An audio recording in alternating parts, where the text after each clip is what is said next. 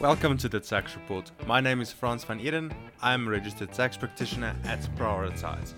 Today's program is brought to you by Mastered, and yes, we at Prioritize are sponsoring this week's episode. So I want to say welcome to the 2018 income tax season.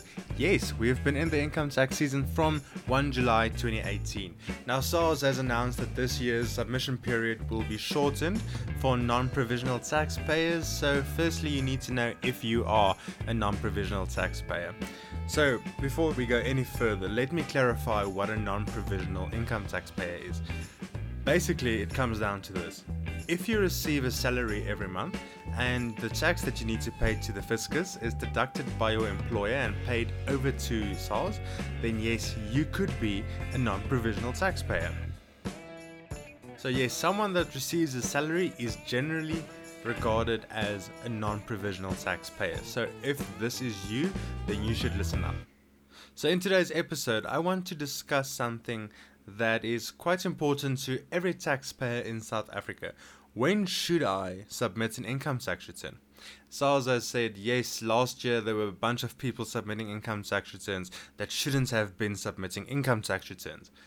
So, the criteria this year for submission of an income tax return is this. If your gross salary for the year is more than 350,000 Rand, you need to submit an income tax return. If your gross salary is less than 350,000 Rand a year, then there are cases when you still need to submit an income tax return.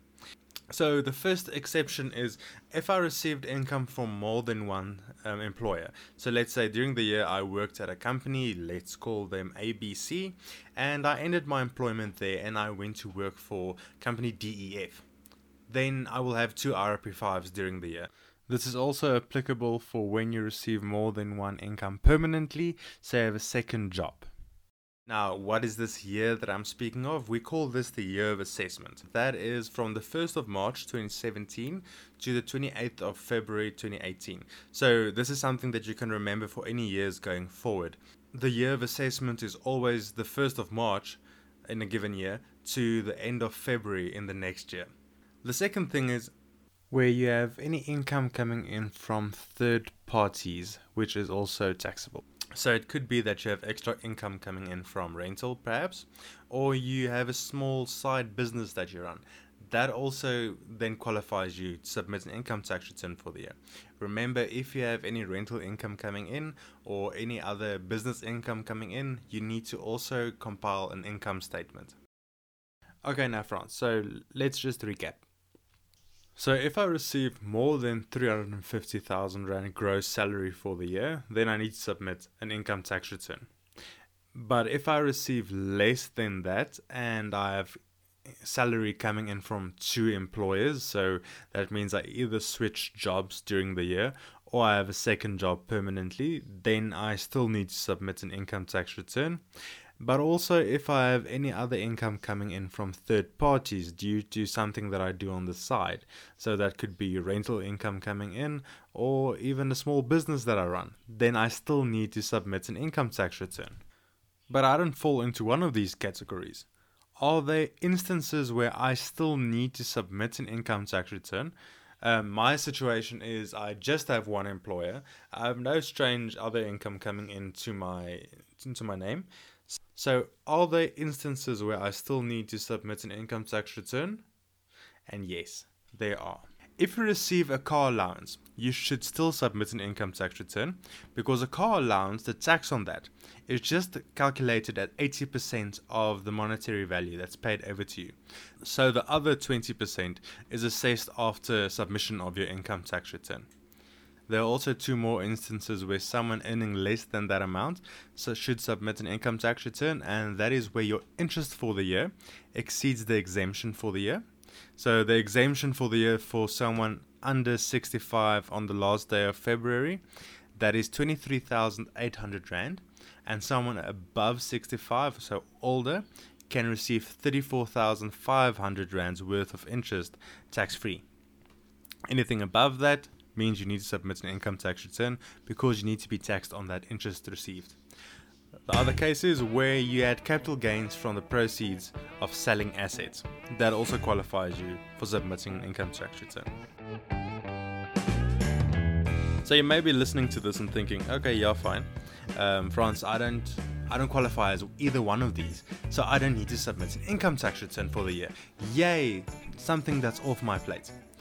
Well, I still want you to consider submitting an income tax return if one of the following applies to you. So the first one is retirement savings. If you contribute to either a pension fund, a retirement annuity, or provident fund, then you can claim a deduction from your taxable income. Next thing, if I am a member of a registered medical fund in South Africa, I'll receive a member's contribution certificate every year. This certificate entitles me to claim medical deductions from my taxable income. Now, there is a formula in the background. We will not get into that today, but you also get to claim medical tax credits. Now, these medical aid tax credits, they really do make a big difference. So if I can use an example of a husband and his wife, they have been members of a registered medical scheme for a full financial year, so that's 12 months, and they have contributed to this fund for the whole year. So that means they can claim medical aid tax credits of 606 Rand per month. So even if they haven't been members of the full year, they will be able to claim this 606 Rand per month for pro rata, for the amount of months that they have been members. So assuming for the full year, they will be able to claim a deduction of 7,272 Rand for the year.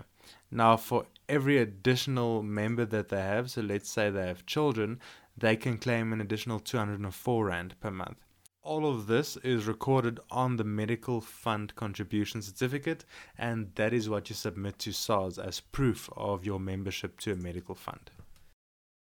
So second thing, member of a medical fund, should definitely consider submitting an income tax return. You can claim your tax credits, which means you could receive a tax refund from SARS. Third case where you can receive some money back from SARS is where you receive a car allowance. Now, you'll remember I said the other 20% gets taxed on assessment. Well, the good news is you can still claim expenses from this amount. So if I can use the example of a sales representative, they drive from one company to another company, pitching their products or services to these companies. If they receive a car allowance, that means the company wants them to use that money to pay for the fuel spend and for the car maintenance towards using their private car. So the good news is that business travel you can claim back from SARS against this car allowance. So what do you need to do? You need to keep firstly a logbook of all your personal and business trips, and you need to write them down in this logbook. You can also keep an electronic form of logbook. I know many insurance companies these days have a little trip dongle that you add to your car, and your phone automatically tracks your trips. You can also use that as a logbook should you receive a car allowance. There are also two more cases where you can claim deductions, and that is for donations to approved public benefits organizations. So that would be the SPCA, various different wildlife rehabilitation centers if they are registered, community welfare organizations, crime prevention, any such organizations as long as they are registered public benefits organizations. So that means they can then issue Section 18A certificates. These certificates are very important because you won't get a deduction without them. And the last instance is for you guys that earn 50% or more of your income in the form of commission. The good news is you can claim expenses against this commission. So that means your water, your electricity, telephone usage, entertainment of clients, all these things you can claim against this commission. Of course, it should really have been expenses in the production of income, and you should really refrain from the temptation of throwing in some of your personal expenses in there. So if you have any of these deductions, even if you have a salary of less than 350,000 Rand a year, you should definitely consider submitting your income tax return. If you have more than one source of income, that makes it a bit tricky because these two incomes will be added together to determine your taxable income. And when there was not enough tax deducted from all your various incomes, then that means you will be in a position where you need to pay tax. So we at Prioritize, we have a service where we do tax planning for you. So if you have more than one source of income, come talk to us. Tell us what it is, we will help you with the tax planning. If you want to know how you can save more taxes in the 2019 income tax year, please contact us also. We will then also be able to assist you in your tax planning and telling you how to get more money back. We are there to help you get as much tax back as possible. So thank you for listening to today's episode. This brings the topic of when you need to submit a tax return to a close. In the next episode of the tax report, we will discuss what documents you need for all the different sources of income that you receive. So making sure that we have everything ready when we need to submit an income tax return. Thank you again for your time, and please stay safe until next time when we can talk again. Goodbye.